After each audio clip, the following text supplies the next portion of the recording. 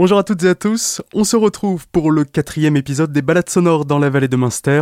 Au programme aujourd'hui, une pâtisserie plutôt inattendue avec Fritsch. Nous irons ensuite faire un tour à Mittlar au musée de l'ambulance alpine avant de finir au bord de la Fecht au camping de Munster.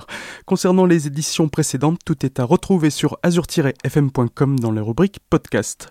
Hop là, on va retrouver Fritsch, pâtissier à Munster depuis 2001, qui nous raconte comment lui est venue l'idée de créer une pâtisserie dont on parle jusqu'en Russie. Le Macaron Munster, il a vraiment été créé ici à Munster.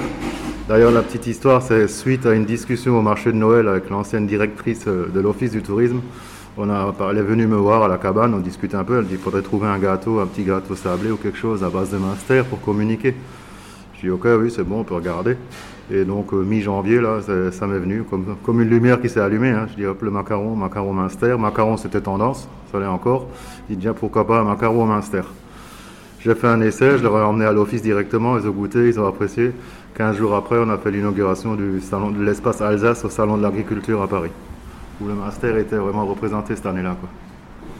Et du coup, on traverse toute l'Alsace, la France, l'Europe, pour venir goûter des macarons Munster chez Fritsch. Ah oui, on a même jusqu'en Russie déjà, hein, vu qu'ils sont venus en chercher. On a eu un journaliste russe une fois qui est passé, il a fait un article, et de temps en temps, on a des gens qui ont dit on a vu ça sur le net, on a vu ça, des Allemands aussi.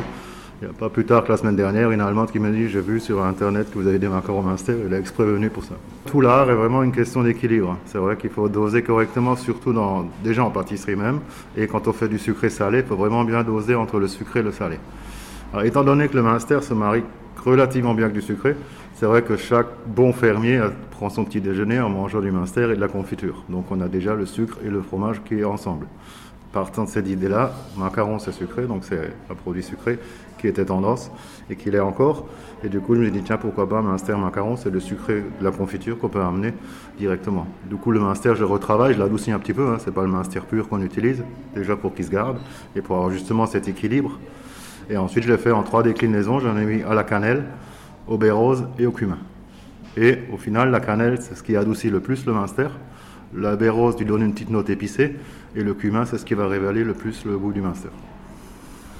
Donc macaron Munster, on peut en prendre à n'importe quelle heure, on peut en prendre au petit déjeuner comme au goûter, il n'y a pas de contre-indication ou d'indication spéciale du chef pour déguster le macaron Munster? Ah non, c'est pas du tout, hein. C'est vraiment comme on a envie. C'est vrai que, en général, c'est vrai que c'est surtout au moment de l'apéritif, accompagné d'un Gewürztraminer, ça c'est l'idéal, mais c'est vrai qu'on peut en manger le matin au petit-déj quand on a envie, ou par gourmandise dans la journée, un petit macaron Munster, ça peut jamais faire de mal. Du coup, le macaron Munster, on va dire que c'est la pièce maîtresse de la maison ici, c'est vraiment ce qui représente le mieux votre pâtisserie. Alors déjà, le macaron, c'est une pièce maîtresse d'une pâtisserie, oui. Le macaron Munster, c'est ce qui fait parler le plus. Après, ce qui me représente aussi, c'est mes kouglof, donc une très bonne recette de kouglof, les gens les apprécient beaucoup.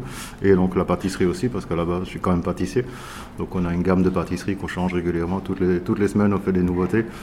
On fait un roulement, donc on a une bonne gamme de pâtisseries, environ une quinzaine de pâtisseries en vitrine à chaque fois. Les tartes aussi, suivant la saison. Mais vraiment, le point fort, ce que je veux, c'est vraiment travailler avec des produits de saison, directement. Donc là, on est en plein dans la myrtille, on est dans les fruits rouges, framboises, le cassis, la mûre, tout ça. Et après l'hiver, on basculera plus nouveau vers le chocolat ou les amandes. Donc, voilà. Mais c'est vraiment mon principe, c'est vraiment de travailler avec les produits de saison et les mettre en valeur. Ça a toujours été votre fer de lance, de travailler avec la saisonnalité, de travailler en local éventuellement aussi, si c'est possible? Alors le local, lui, à 100%, j'essaie de me fournir directement chez nous. Hein, donc, maintenant, pour les fruits et légumes, on a un côté paysan en mulelier qui est ouvert, donc on est directement avec les producteurs. Pour le lait, le fromage et tout ça, on se fournit aussi directement chez les fermiers. On a la chance qu'on les a pratiquement à côté de nous, hein, donc ce serait dommage d'aller les chercher ailleurs. Mais c'est vrai qu'au début, dans les années 80, on n'a pas forcément été sur ce coup-là. C'est vrai que les gens, c'était des produits, voilà, on ne cherchait pas le local.